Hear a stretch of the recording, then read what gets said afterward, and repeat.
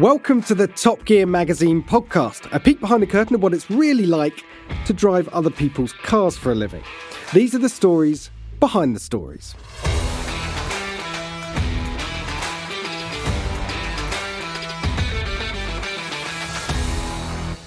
Hello, I'm Jack Ricks, Top Gear Magazine's editor, and joined as ever by Rowan Horncastle, TG's head of content, and the man who's got a fresh haircut just so he looks good on a podcast. This episode, we're going to be talking about ice skating in the first electric Rolls-Royce. We're talking about going on a royal mission in the new Range Rover, and as you probably guessed by this point, it's our Made in Britain British special, so we're also going to be talking about the new Aston Martin V12 Vantage. But first, Rowan, been thinking about anything at all? Lots of things as usual, but an odd one, bank holiday weekend, plenty of time to think. I've been thinking about mascots. Okay, give me more. Do you remember, I think it's 2018, Axel, F1's mascot? No. This was a thing. No one does, because I don't know if it ever discussed its pronouns, he, she, it, they, was brought on by the FIA to try and zhuzh up the kind of proceedings and the whole festival of F1. To the point, just to quote here, Axel is to elevate the atmosphere of F1 through edgy entertainment and impressive urban dance skills. Wow. Well, dance skills are something you associate with a mascot, isn't it? But usually a sort of cuddly seal or something at Accrington Stanley FC, not the jewel in the crown of world sport, which is Formula One's. No, but should we have mascots? I was like, Terry the Tifosi T-Rex or something like that, or I don't know, or just for manufacturers. No, I think, frankly, they scare the kids. I just think about the races in the Middle East, and they're in these massive kind of fluffy costumes. There's going to be some serious heat stroke going on. What, Katie the Kiwi, for McLaren? Think about these all in of them, advance, haven't you? Yeah. Long bank holiday weekend I think it's a bad idea. I think they've done a good job to get F1 in a decent place, Drive to Survive, a new generation of fans, etc., etc. And I think mascots could be moving in the wrong direction, Ro.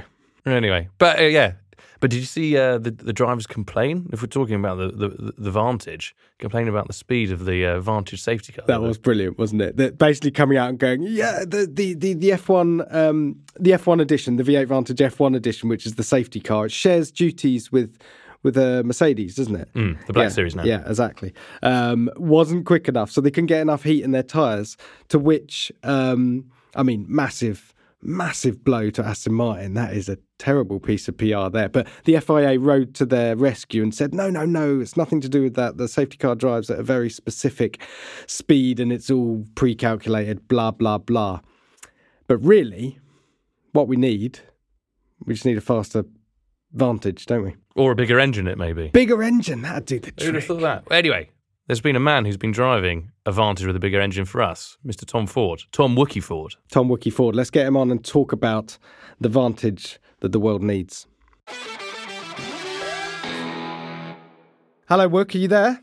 Hi, it's me, Tom Ford, not that one. The other one. What do you do? Why are you together? Why do I have to be on a remote link and you two get to see each other? Well, we like spending time with each other, Wook. So, little bit digital distance. Yeah, you've also got that anklet that the police gave you that means that you can't be near us either. Do you know what? I've actually put a load of Diamante bits on that, so it's quite sparkly now. I've kind of made it quite bougie. And also, you've just got off a flight, haven't you, from somewhere, and you're probably a bit cranky. I'm not cranky, but due to the unique way that the BBC is funded, I was flown economy both ways. And I went to Vegas for essentially a day to drive a very special car across a desert. You can say what the car is. It's a Nissan Z. So it's the successor to the 370. And it is now 400 horsepower. Rear-wheel drive. It comes with a manual and an auto. And it is very good. But I suggest that's probably a story for another day. It involved getting lost in a desert with a photographer who is a jazz drummer from New York. Let's keep our powder dry on that one, because we will talk about it in the next podcast. But this one... Oh, it was amazing. As this one, we want to talk about the V12 Vantage. Oh, Now that's an interesting car, isn't it? It is a bit. Now, first question is, did you drive... I don't want to give anything away about your age, Wook, but did you drive the original back in 2009? Yes, I did. And I was 60 when I did it. Because I can't remember it. I remember being a wee young lad in 2007. Because you're only 12 years old, that's why. Well, the Vantage RS, and there was a shoot at Paul Ricard. Did you do that one as well? Because that was the first time we saw... So the Vantage RS was the concept, right? Concept 2007, V12, when they were sort of gauging interest. Would you like us to put an enormous engine in a small car? Yes, please. I basically can't remember. I have to check my phone to see what I did last week. But I definitely did... I definitely did drive a lot of the V12. I think I did a couple of group tests with it. I drove it around quite a bit. And it was actually quite subtle. It was never a very kind of visually crazy car. I think it had some vents in the bonnet and a bit of, skirtage and stuff. But it was actually quite subtle, but really noisy. Really noisy. Now, noisy. Because Wook, you shot the feature for the magazine. You were supposed to have the original one along, but there was a bit of logistical mayhem. Yeah, I think that was me being tired again. where it was supposed to come on the same trailer, and then it turned up with a single trailer. And you know that feeling of dread when you know something's gone wrong, and there is no time to fix it. So I was walking towards a single car trailer, thinking they've either done something really clever with space and time to get two cars in there, or I've only got one car. Because the original did have a small footprint, but not small enough that it can fit in one battery. Yeah. So, fortunately, the right car turned up, right? The new one was there, and that's what really mattered. The new one turned up, and it was very red, and it had the full spoiler kit, and it rolled off, and I was like a kid at Christmas. I was like, I really like these because they're naughty, and they're very me in that they're shouty and stupid and pointless. So I was kind of looking at this car thinking, this is mega. And when it rolled off, I did think, okay, that's a lot. Yeah. There's a lot going on. You said it. The original was sort of... It was much more subtle. The idea wasn't subtle, put that big engine in the small car. But yeah, the bodywork was a bit wider and a few vents, and that was sort of it. This, they've gone full, street racer spec, haven't they? Full shouty. And the weird thing was, I always liked the fact that the idea of putting your biggest engine in your smallest car is always a good idea. But it's an intentional mismatch of mass to power. So you've got this car, and it's supposed to be quite brawny, but it's not supposed to be that shouty, so that when you drive it, you go, oh my gosh, this is incredible. But this car promises a lot visually because it's so shouty, and then it's like rolls off and you go, this is going to be 900 million miles an hour. And it's going to sound like God vomiting into a tuba. It's going to be amazing. And it was an interesting day. That's all I'll say. I did a lot of miles in it. I really did hammer it a lot. And you drove it as well, didn't you, Jack? Yeah, well, this is the point. So I should say the day after you shot the magazine feature, we got it down to Salisbury Plain, and I shot a video review of it. So I did have a good go in it. I was sort of over-promising on the looks, slightly under-delivers on the drive, because there's a confusion going on here, isn't there? It's simultaneously more hardcore, but also quite a lot heavier than the V8 F1 edition. So it's sort of like, what is it? Well, the issue for me was that when you used to dump a V12 into it, it would have quite a lot more power than everything else. Because the twin-turbo V8 that's in the normal Vantage is very powerful for its size, you've ended up with a situation which the V12 isn't really that much faster than the V8, but it weighs a lot less. So the V8 feels more urgent and quicker than the V12. Now, that would be all right if the V12 was absolutely bonkers noisy. But apart from the startup, which is pretty good, actually, the startup, it does it whirs rather than barks into life, and it goes, ah, and you think, yeah, this is a big engine. Once you're going down the road, I don't know whether it's because it's the twin turbo motor, because the original one was the older Aston one, wasn't it? Yeah, but the original was 6 litre V12. This one's a 5.2 V12 twin turbo with two turbos. But the turbos seem to suck when it gets going, it seems to suck some of the noise out. Now, don't get me wrong, that car still sounds good. It still sounds like a V12 at full chat. but I wanted it to make the hairs on the back of my neck stand up. Yeah. I wanted to be, oh my God, this fit. You know, like when you get a Ferrari V12 and it's really up there and you go, ah! But I just it didn't do it. And that's what the original did, because I did manage to get the logistics to work. Wasn't that hard? Thanks. And, right. Joking. Mr. Cocky. The that engine is special. And it's a total surprise because you're sitting in it. The seats are super squidgy. You've got this slightly baggy 6-speed manual gearbox, which is still good fun. And then this engine just comes alive and it just snarls. And it's amazing. See, I'm jealous of both of you. I've just had to sit here because I haven't. All I've seen of the V12 Vantage so far are those digital renders that it was released with, which I didn't really know what to go from because they looked quite fake, to be honest with you. So the first time that you two sent an iPhone image, again, I was a bit taken back by the wing and everything else. But it sounds like the visuals don't really match up with what you get. Would love it because it's covered in plastic. And it's not plastic, it's carbon fibre, but you'd love it because it's got massive wings and massive air dams, and that's your but I don't know, because the original, I liked the subtlety of it, and it was just those bonnet vents which kind of showed it has a massive engine in it and this thing needs to release some heat, whereas it was the epitome of a British hot rod, I think, the old one, where I saw this first one and I was a bit confused because there is now the F1 edition which has a wing on the back of a Vantage, and it looks like Kane from the wrestling with red and black. So that's a very important point, is how you spec the car, because you can dial it down right back. Yeah, you can. The wing, interestingly, if you remove the wing, it's just as stable at high speed. It does reduce the overall downforce, but it doesn't really do that much, which suggests to me that it's more helpful with the styling element than it is with absolute kind of hardcoreness. And the problem with it is that I got confused by what it wanted to be.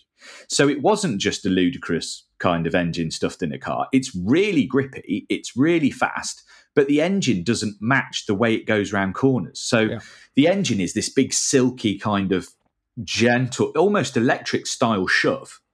And then the car's super hardcore, super bouncy. I got it skipping going around corners. If there's a bump, it wants to spin the back wheels because it skips off a bump.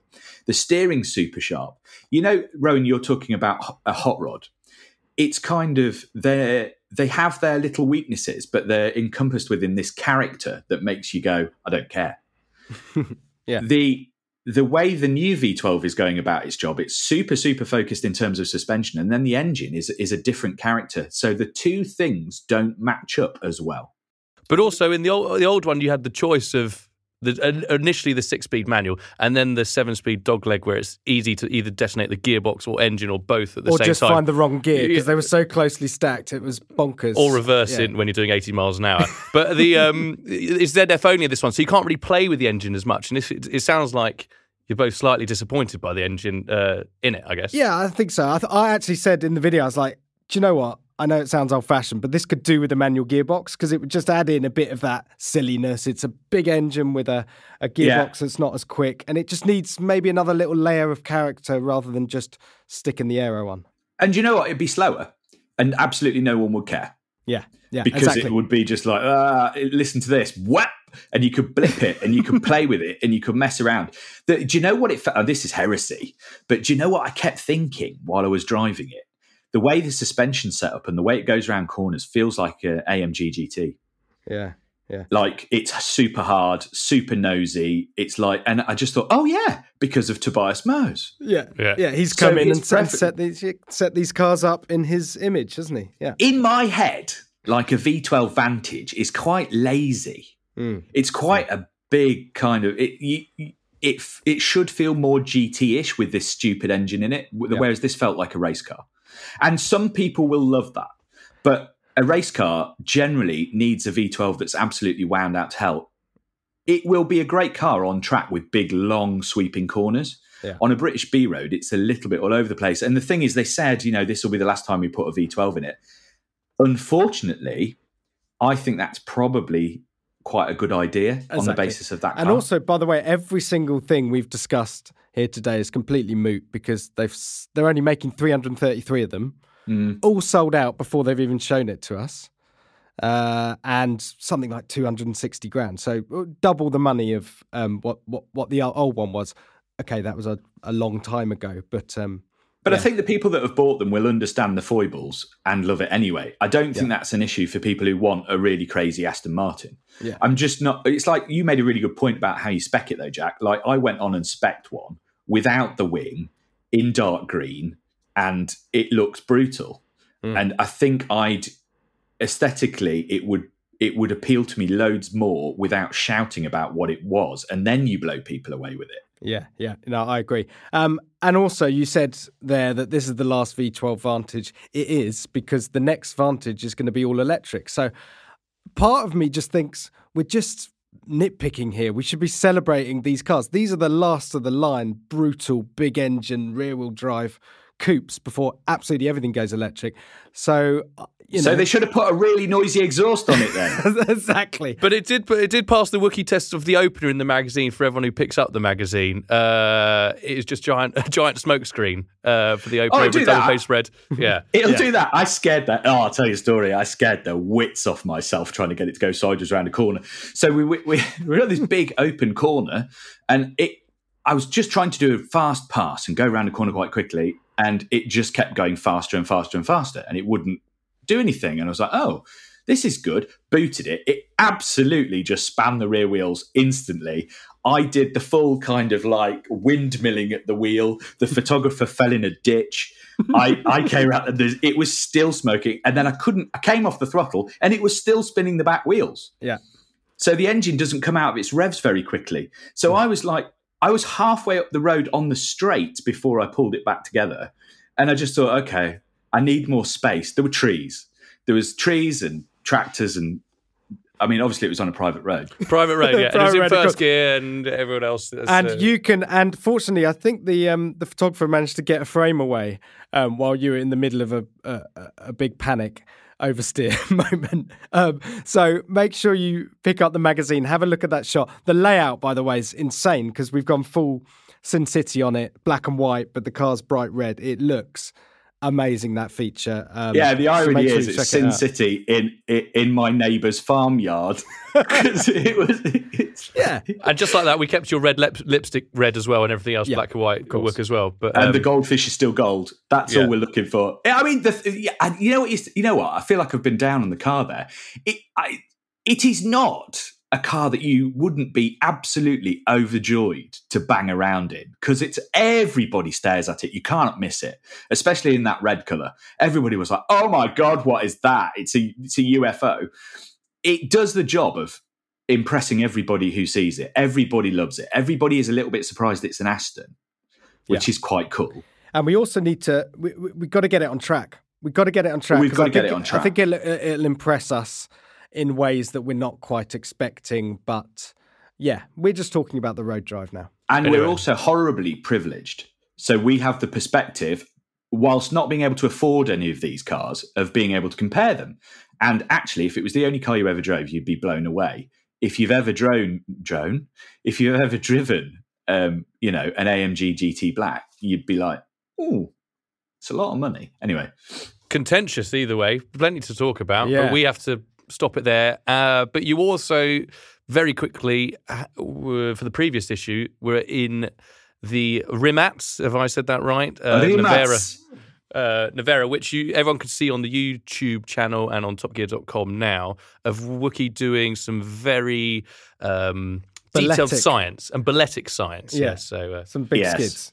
It was a 1,750 horsepower car, which is 1,888 PS. On ice with no studs, and it's all electric, 4 motors. It is possibly the most incredible technological achievement in electric. And do you know what Top Gear did? We took it out on an ice lake and just did donuts. Yeah, was it one big sort of silent slow motion accident for 2 days? It wasn't slow motion. Yeah, it was, but it wasn't slow motion. I was having the accidents in real time and then just basically gathering things up at the very last second. I went and learned a load of stuff from their test driver, though, who is an incredible driver. Yeah. And we had to work these really weird split shifts. So we're getting up at 3:00 in the morning, working till 11, and then going home for a bit, then getting up at 4 and working till 11 again. So there's some irony in the fact the snow wasn't holding together in the Arctic driving an electric hypercar. But we did some fun stuff, man. Didn't you donuts. Didn't you fall through said ice? I did. At one point. Yeah. I tried to get the car to a special place which didn't have snowbanks on it, and the car went through the ice and landed on the splitter. And so both rear wheels were through the ice. And then I worked out that if you gave it full lock and just booted it, it would do a tank turn. So I span it out of its own hole. The PR people for Rimac were very, very concerned at my driving, but it was fun. It was one of the best things I've done in a long time. That was amazing. Well, everyone, make sure you check that out. It's on the YouTube channel right now. It's an incredible video. Wookie, thanks for coming on, mate. Lots to talk about. Shame we don't have another hour, but that's the way it is. Is that it? Yeah, that's it, mate. Start writing your 400 Z words. Oh, I've already started that. I'm so excited. Awesome. There's a lot to say. Great. Well, next pod, I guess. Next pod. We'll see you then. All right. I'll be back. See you later, guys. Cheers, work. Right, Wookie there. Talking of spinning at high speed, should we get the old rotor blades whirring on the Horalcopter? Fire it up. So, what's the deal with Paul again? So, Paul Horal, if this is your first podcast you've listened to, firstly, shame on you. Secondly, he is a contributor to Top Gear magazine, one of the OGs of car journalism, one of the most respected car journos out there, and he has an enormous brain full of lots and lots of information. So, once a month, we like to try and tap that brain by giving him a very complicated subject to talk about for 60 seconds. And it's as simple as that. We literally spring this on him. We don't give him any warning in advance. We just give him a topic, wind him up, and let him go. Bring on Paul. Hello, Paul. Are you there? Hello. Hello. Yes, how are you feeling? I've heard whispers that you're a bit under the weather. Yeah, I'm coming out the far end of a dose of winter virus of some kind, not that one. So yeah, I'm going to try not to cough all over your recording. Try not to. That would be lovely. I've got a little dose of a cold myself, so I'll try not to do the same. But you know the rules. I don't need to explain it to you. This is your 60-second moment to shine. We've got another topic for you, completely blind. Mr. Horncastle's going to tell you what it is. I've got the stopwatch. Oh, yeah. I'm not going to... Should I set my own stopwatch? I think I will, because otherwise I do tend to crap on. Whereas if I set a stopwatch, I will crap on, but only for a minute. The seventh one we've done of these, and already his standards are plummeting. There we go. No, we know that the energy comes up. So anyway, Paul Horal, are you ready? I'm ready. Okay, so this week we're interested in the art of forced induction. And I would like you to outline the differences between turbocharging and supercharging and explain the benefits of both. Go. Okay. People call turbocharging free power in the sense that it uses energy that it would otherwise just go to waste down the exhaust pipe. Air coming out of the engine is hot and still expanding. What you do is use that expanding air to turn a turbine wheel, a bit like a water wheel but driven by gas, and that itself turns another wheel which compresses the air, driving it into the engine. You get more air into the engine, which means you can throw more fuel in, which means you get more power out of the same sized engine. Now, a supercharger, what you do is drive that compressor wheel via a belt on the from the front of the engine. So you use the crankshaft to power up that belt. That means that you actually it sucks up some power. In fact, it was always said with the Mercedes SLR engine that it took about 100 horsepower to drive the compressor, which meant that if the engine was making whatever it was making, 550 horsepower, you could argue that there was 650, but of course, because none of it was available. Oh, what? That was the difference. So we never did electric compressor. People, but okay, can I just say one little thing? Turn your wind chimes off first, and then we may be able to hear you. Sorry. Yeah. It's not the Christmas bells going on. That's all that Paul Horal that was said. My minute. Yeah, no, all I want to say is if you ever read about an electric turbocharger, it's not one. It doesn't really, except outside the world of Formula One, it's not a thing that exists. What do you mean? You're talking about electric turbos, this new wave of... Like people talk about the Audi the Audi diesel engine and one or two others. It's not an electric turbocharger. It's an electrically driven compressor. That's all. Oh. It's just people are coming to the next C63, I believe, isn't it? Unless, well, actually, I haven't looked at the E63 in close detail. It's possible that they do have one where, in a Formula One engine, you interpose an electric motor into the turbine compressor, and then you can use the electric motor to capture electrical energy. So it has a dual purpose. It has a dual purpose. Very good. But the ones on the early ones that were on things like Audi diesel engines are not electric turbochargers. That's the SQ7. So I ran one of those. That one. But when people referred to that as a tri-turbo, they were just talking out their backsides. Actually, yeah, they were. Yeah. Talking out their waistcoats. But I, just so you can sleep at night, because I don't want you to wake up at 4 a.m, not shivering because you've got a cold, but you didn't finish the question. So 10 seconds on each of application, of where's it beneficial to have a turbocharger and then a supercharger. Okay, supercharger tends to respond more quickly to throttle inputs at low revs. A turbocharger, it tends to be better overall for fuel economy. And are you a turbo or supercharger man, Paul? Well, increasingly, because of variable vane superchargers, turbochargers and things like that, you can actually get good performance out of a turbocharger.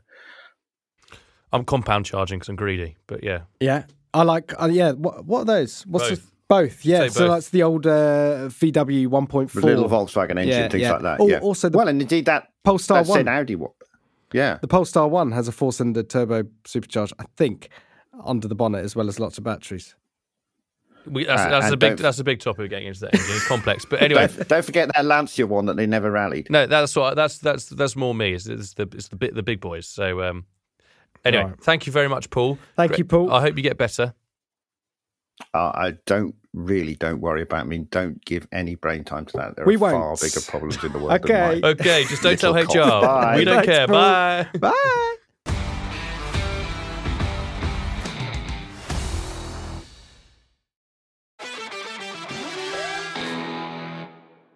Paul Hole there, making us all feel a bit stupid since 1959. BC. Cheeky. What else is going on in this issue, Ray? Well, let's have a quick flick through. So, Jason Barlow. Mm-hmm. He's been busy. Man of culture has hitched a lift with Jeff Koons. Do you know who Jeff Koons is? Yeah, artist. Shiny bunny rabbits selling for many millions. Yeah, balloon dogs. Yeah. He's gone around. Was it New York? Yeah. Yeah, New York in the new BMW 8 Series Grand Coupe, I think it is. Art car. Yeah. There's a list of the rest of them. You put that one in the list wherever you want. But I was just disappointed you didn't go for the headline. My name is Jeff. And you just went for Jeff anyway. So then we've got some supercar porn. Yeah. MC20 group test. Mm-hmm. What's that up against? Lamborghini Huracan and 911 Turbo. 911 Turbo, yeah. Which just, that's just classic. When you haven't seen supercars in a while. Mm. We actually shot that one quite a while ago because we had the MC20 in for a single car test, strictly a single car test, but we may have just stumbled across a couple of its rivals and then sat on that for a few months. But we got lucky. I think it was shot in January, February, but we got lucky with the weather. So it looks like the height of summer. Gorgeous shoot, that. And also, we've got Tom Cruise. We do have Tom Cruise. New staff writer. Friend of Top Gear, of course, yeah. Yeah, decent, very affordable rates. No, we have a preview of the new Top Gun Maverick film, which I'm massively excited about. I think it's in cinemas end of May 25th, something like that. Yeah, I've been wearing my G suit to bed for months since it was delayed last year. But yeah, bring it on. IMAX, please. Okay, I'm Iceman, all right? Anyway, but there's one big story of a big car. There is. It's the one that's front and centre on the cover. It's the brand new Range Rover. Interesting treatment on this one, courtesy of Ollie Q. And we've got Ollie Q here to talk us through the thinking behind this royal approval. Thinking might be a slightly strong word there, Jack. Okay. That's implying some preparation that I'm not prepared to put in. Okay. So go on then. Let's we drove the new Range Rover. The international launch was in San Francisco, but we actually managed to get hold of a car in the UK. And you had a couple of days? So what did we do with it? Well, I just thought that the Range Rover, while Jason Barlow was doing a fine job driving it around in California, we had it Buckinghamshire. The Range Rover, it has the mother of all celebrity endorsements, isn't it? The grandmother of all celebrity endorsements, because it's the only car that is regularly driven by Her Majesty the Queen. Oh, I thought you were going with Jordan. Oh. So she's got a pink, She's got a pink one. Even she hasn't got the new one yet. There's not a pink one around that I've seen. Just stay tuned to Hello Magazine for that podcast. But yeah, the Queen, she's had, it's not even the current model. She's got like a several gen old Range Rover. And even on her 96th birthday, she was seen touring her Sandringham estate from the lofty heights of the classic Range Rover. So you're thinking, that is a tough crowd. Not only have you got to satisfy the demands of all your usual customers, but is this new definitive luxury SUV fit for a head of state? So somehow it was decided that we should come up with very sensible consumer tests to find out if the new Range Rover is up to the job. Up to the job of being good enough for the Queen. So, what kind of things does a Queen care about in her 100k plus luxury SUV? Well, of course, as all international listeners will know, everyone in Britain does know the Queen, and we're all, she's like a grandmother to the nation. So it's very easy to talk. No, we were just thinking, what would any member of the royal family or the landed gentry want from their cars? So obviously, due to the BBC's strict rules on health and safety, we couldn't put corgis in the boot. We couldn't get an invitation to go and do donuts on the lawn of Buckingham Palace. But, for example, you can drive from Buckingham Palace to Windsor Castle. What does it do to the gallon? How does it feel on the way? While you're in central London itself, what is this 2 metre wide, 2.5 ton SUV like to thread through a town? If you should find yourself on a hunt, for example. Not sure the Queen does much anymore, but I'm sure that, people in the royal family would enjoy that. What's it like tearing across your acreage? Well, The thing is, I'm desperate to know what the new Range Rover is like, because it looks, when we first saw it, quite similar to the previous generation, but there is a lot going on. There's a lot of new involved, and it's very luxurious. Yeah, it is. It's that classic. The cliche around the Range Rover now is it's not even supposed to be an SUV. It's a luxury car. It's a rival to an S-Class. But the thing is that you could argue that luxury cars now are SUVs. I just made a little note here while you chaps were chatting about the new luxury SUVs that landed in the lifetime of the old Range Rover. And off the top of my head, Aston Martin DBX, Bentley Bentayga, Lamborghini Urus, BMW X7.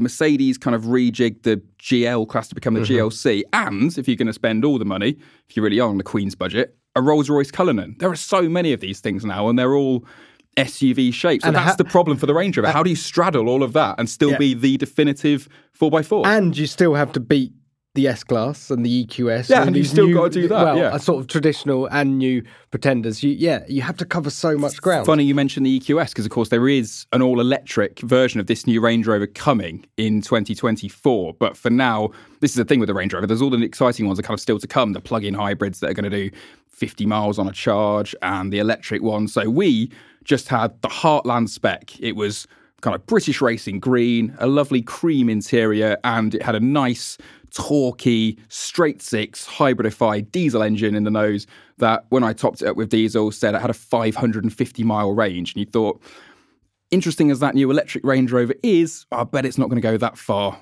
between pit stops. And I bet it wasn't a rattly old diesel either. It sort of hums away quite nicely. No, there's something ever so reassuring about it. I'm going to sound so out of date now, aren't I? But just a diesel kind of just mooing away in the distance as you sort of, pop it into 8th gear and you're sort of, blasting down the outside lane. Of course, Queen's Highway. It's 69 miles an hour on the speed limit, but it is just a magnificently unstressed way to get around. But, when the Range Rover came about, to get, off-road in a luxurious way didn't exist. The fact that it had carpets in and it wasn't a Willys Jeep or anything else, or another Land Rover, was a big point. Is this one ever going to go off-road? Did you go off-road in it, and will other people, or is it just too nice? Is anyone other than Harry Metcalf actually going to use it on a farm? Shout out to Harry. Well, this is the thing. It's a Range Rover, well, any Land Rover, I think, thrives on authenticity. It's that classic, that cliche about, everyone loves having a wristwatch that can go to 1,000 meters down to the seabed, even if you never even drop it in the bath. And so if they ever did reveal a Range Rover where they said, you know what, actually it's on sticky tyres because that's better for going around roundabouts, there'd be uproar, wouldn't there? The Queen would probably lock them in the tower. So this is, even though this is a Range Rover now that between 21 and I think 93 miles an hour, it's rear wheel drive. Not four-wheel drive, just to save a few grams of CO2. Skids. It's still got all of the automatic terrain response. It knows what terrain you're on before you do. It's setting the diffs up and the traction control and the gearbox. It's got better approach departure angles than ever before. It can ride up to 120 mil higher if you tell it to. Air suspension, up you go. And you can lord it over, peasants, but also terrain. So it has got everything covered, but that's the part of the sort of the ability of the car that you'll use least. I think the thing that's most impressive is I drove around in a Range Rover for 2 days and the touchsking only crashed once. Oh, that's a PB. Yeah, that's extraordinary. I mean, the Queen will be delighted that when she's getting tucked into Apple CarPlay now, it's foolproof. I think she's Android Auto.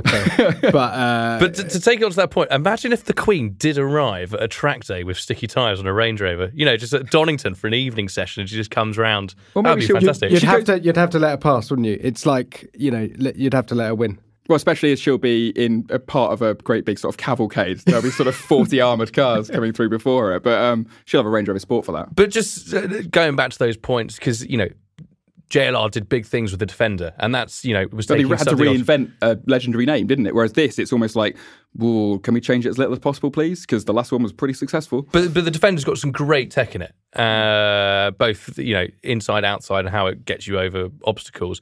Does this feel the same, or...? The thing is, there's very few, and Land Rover won't like people saying this, but there's kind of few headline features on this. I mean, from 3/4 of the way around, the Range Rover looks pretty much the same as the old one. It's just a bit more minimalist. They've done some nice stuff at the back it just looks like it's all been kind of carved out of the wind, sort of land erosion or wind erosion over millions of years. But they've done some nice stuff at the back by tinting the tail lights. But yeah, it doesn't. It's the tail lights kind of drop down the outer edges, don't they? It's got quite a unique. Yeah, they're hidden behind sort of tinted lenses until you illuminate them, and that's all a very subtle redesign. Inside.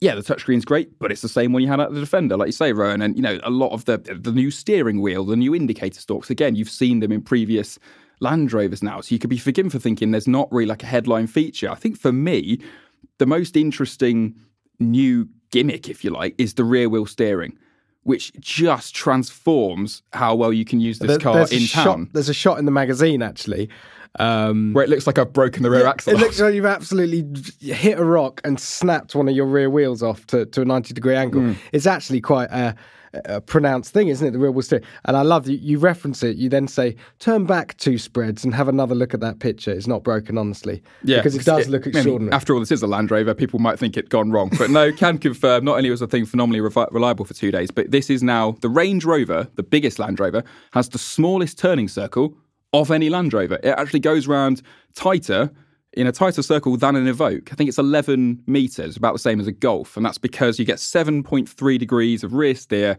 out of the rear axle. And it just, let's not get into all the ethics of whether or not you should use these cars in town right now, because we don't have an hour to do the pod. But if you are going to use your Range Rover in town, and a lot of people do, this just makes it so much more reassuring and easy to thread through London. Did it have the table in the back? No, we had very much a school run spec. We had 3 seats across the back, standard school run bench, none of your pop-up mahogany tables. Hold on. If you're on the school run, you need the table there to finish your homework off. We used to have it in a Spas. Ronnie Pickering's C4 Picasso had a table in it. This Range Rover needs it for the kids in the back to do it. We didn't even have a fridge in this one, which came in... Well, it would have come in very, very handy when we had to do the comfort test, which, Top Gear, thinking how they're going to do that. They got some sort of G meter to measure the head toss inside or some sort of, special equipment. No, I decided to see if we could butter a cream tea at 70 miles an hour. And let me tell you, that was very, very difficult with the cream, the consistency. It was a warm day. That was a test of ride quality, right? Yeah, ride quality, comfort, and just the chauffeuriness, the waftability, if you like, a technical term there. As that cream warmed up, it was pretty stressful day at work, let me tell you. You did mention earlier it was a cream interior. I didn't know that was a reference to spillage. The shoot, yeah. Was that spillage or just... No spillages, but because the photographer wanted several angles. I ended up having to eat about 5 scones. So after you think, this is great, what a hilarious day at work, and about 5 scones later, I was really struggling back there. Ready for a gastric band. What a job you have, eh? Sitting in the back of a Range Rover eating scones. How else is the Queen going to know that the Range Rover is work for her? We have to be thorough. But not only that, off the back of it, there's an A to Z of, a sit rep of the British car industry. Yeah, exactly. So, when I'd finished my gluttony in the back of the Range Rover, I sat down and considered all of the British car industry as a whole. We kind of sort of laugh at it like we do the British weather, I suppose. Like, oh, yeah, we used to rule the world and stuff. But the British car industry in so many ways is thriving. I mean, no one does as many great lightweight sports cars as we do. We are the envy of the world for kind of designer label luxury. But we've also sold off so much of the family silver. So where I was going through looking not only how are our great car brands doing, but who owns them these days? Yeah. And where's the money coming from? And where's the money going to? Are they exporting stuff? Do they even care about the British market anymore? I mean, just an example, I spoke to Radical, and they were telling me that 95%, I think it was, of all their race cars, no, that's it then, they're a 95% race car brand now. So only 5% of their stuff is actually road cars. Mm-hmm. And of that, 3/4 of it is now exported. Yeah. So if you buy a Radical, you're much more likely to see one anywhere else but England. It's kind of funny considering they're a track day manufacturer established in Peterborough.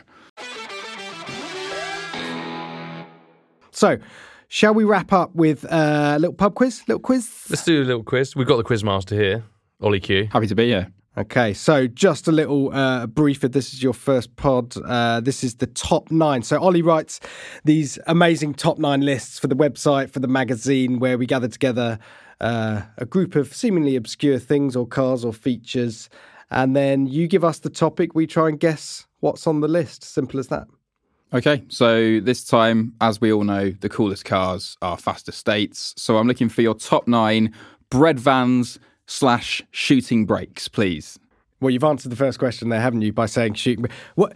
How would you define a bread van? It's basically a shooting brake that's a bit squarer at the back. A bread van is something full of Hovis. That's what I thought. That's the thing. A bread van is kind of a dated term because they used to be a recognisable sight on British roads. Bakers had vans specifically for bread. So there's kind of, you're looking for basically a very chopped back estate car, angular, squared off, looks a bit incongruous with the front of a sports car. 2-door. Yes, please. Yeah. You want to take it away, Ro? Yeah, go on then. Because there's an easy pick. It nicknamed the clown shoe, I believe, is the Z3M Coupe. The BMW Z3M Coupe is correct answer. Yes, you're right. Yeah, the clown shoe. Yeah, a car with 2 nicknames. Bavarian bread van. Yeah, what's a Bavarian sort of bread? Pretzels, yeah. Yeah, there you go, a pretzel van. Yeah, this was the Z3 when they, which is a sports car, I guess, that most people never really hugely rated. But then all of a sudden, when they gave it some super dished rear wheels and this 320 horsepower, was it an M3 engine? I think it ended up in it. Yeah, ended up with a true modern classic. And again, another car which you think, I'm going to own one of those one day. No, they're gone. The prices are crackers. Yeah, but really cool thing. Right, I'm going to come in with the only car I can think of that actually has bread van in its title, or at least in its nickname, which is the Ferrari. So I'm not going to get the entire model code right here, but it's definitely it's a 250. It's got a wheelbase. 250 GT. It's not a GTO. I'm going to give it to you. Yeah, you got enough of the elements there. I've got it's the Ferrari 250 GT short wheelbase inverted commas bread van. Anyone who's ever paid any attention to the Goodwood members meeting, Goodwood Revival, will have seen this thing. It's from 3/4 of the way from the front. You're thinking, wow, what a beautiful, svelte, curvaceous Ferrari. And then it's got, an IKEA wardrobe, apparently, on the back.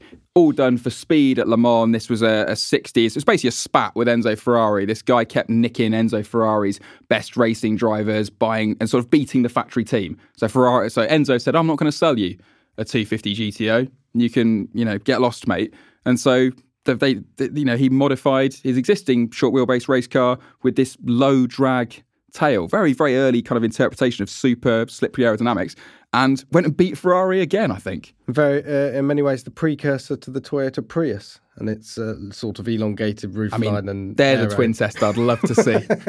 There's also that iconic image with the Christmas tree stuffed out the back of it as well, which I love, which comes up every Christmas time. That was doing Christmas tree deliveries before Instagram made it a cliche. So yeah, point to Jack there. That's 1-1, gents. Over Well to you, done, Ryan. Jack. Well done, Jack. Ferrari, there's quite a few Ferraris, but I'm going to stay away from there until the tiebreak. Cause what about... Anticipating a tiebreak already. I don't know, hopefully. I'm going to go for something from America. And America is somewhere famous that doesn't get on with wagons, especially two-door ones. But there was the Callaway Aero wagon, which was a Corvette with a... Very cool. With a wagon grafted onto the back of it. A very cool thing. Point, please. Not on the list. Oh, This is no. the correct answer. This is just one of those ones that, I'm afraid I've not featured. But yeah, you are right. Callaway have done some really cool things with Corvettes over the years. Made them do 200 miles an hour quite early on and pulled massive power out of them. And made a really cool shooting brake that should be on the list. That I've neglected to. Shall we move on swiftly to Jack's guess? Yes. So all I can think about are Ferraris. So I'm just hoping that you've lowered your standards and put more than one mark. More than one from a single mark on your list. So a car that I've actually driven a while back, quite early on in my Top Gear career, was a Ferrari Daytona shooting brake. It was done, I think it was a one-off. It was by a company called Panther West Winds, if I recall. It basically looks like a hearse that's sort of, laid down with a Ferrari Daytona. The Ferrari 330 GT shooting brake was number 9 on this top 9. That is a correct answer. Hold on. I think you've got this one wrong. No. I think yours was a 365 because It's a I was there on the same 365. drive It and is I a drove it 365. too. Yeah. It's a 365. How many shooting brake Ferraris are there? These are ones that I'm not aware of. Are you talking about the black car? How many that you drove multimillionaires? Yeah, the Is black that a black one? Oh, no, Yeah. I've got a different one here. This You've is got the JK one. What have you got then? Yeah, the one that was owned by JK, a 400 green one. horsepower V12. No. Oh, what do we do? Go to a judge's decision? that's- No, it's fine. It's not on the list. I'll take it. Look, I've driven it. I'm happy with my life. I don't need the point. It's not. Yeah, there's not many people who've driven a shooting brake Ferrari, so I won't give you the point, but you do have my jealousy. Okay. I have no idea whether this was official or not, but I've definitely seen it. But wasn't there an Aston Martin DB5 shooting brake? There was. That's the correct answer for That's Rowan. because Let me jot that the down. DB5 is seen as one of the coolest cars of all time. I've got a quote here. Apparently, with the DB5 shooting brake, it was Aston Martin's David Brown, hence DB in the name, entered the company workshops with his dog and said to his draftsman, "Build me something that I can take the dog in, please."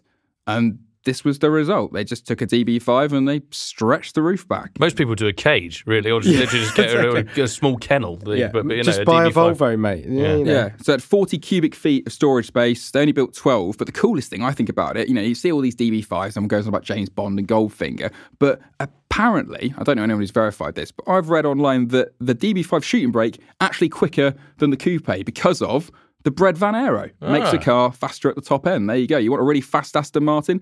Get a wagon. Right, I'm going to bring this home then. It's 2-1, isn't it? 2-1 as it stands. 2-1. So if I don't Final get guess. this, I'm it's not. I'm toast. Are we still not? You've had 2 guesses? I've had 3, haven't I? No, you've had 3. Yeah. I've had 2. Oh, it was on the list. Oh, yeah, the amazing Yeah. Callaway. Sorry, yeah. Right, 2-1. So if I don't get this, I lose. Right. I can only think of more Ferraris. I'm not going to say the FF. I don't think it was Bread Van-y enough at the back. Didn't the Sultan of Brunei commission a 456, Ferrari 456 kind of bread van? And in classic Sultan of Brunei style, he ordered about 6 of them as opposed to just one. I believe he did. But I also believe that was, to date, I think anyway, the only 4-door Ferrari. No, there was what was the 400 a 400i, yeah, Daft Punk's car. Okay, so there was that 4-door Ferrari. This was also a 4-door Ferrari. And of course, we're talking about bread vans. We stipulated earlier that's 2 doors. So I'm not going to give you that Has he one. just thrown Jack. it away, I believe there? Yeah, there were other Ferraris on the list. I had something called the 612 Scaglietti by Vandenbrink, which was, as you'd expect, a Ferrari 612 with, a hearse back end on it. Could have had that. You went more esoteric, and I'm afraid you stay on 1 point. To be fair, that was at the harder scale of top 9s that we've had. Yeah, we'll do top 9 best cars next week. Could we do, best big V12 engines next week or something easy? All right, something more less nerdy. But if you do want to see the whole list of shooting brakes, I think there's many stories on TopGear.com about shooting brakes. I'm one of our favourite things. I've written a lot Google about them in the past. shooting brake Top Gear and enjoy yourself. And just fill your boots. Absolutely fill your boots with shooting brakes. So and jump in the comments and tell me which ones that you wish I'd missed. I'm going to go and put the Callaway in there right now. Awesome. Cheers, all. See you next time. Thanks, Cheers. Ollie.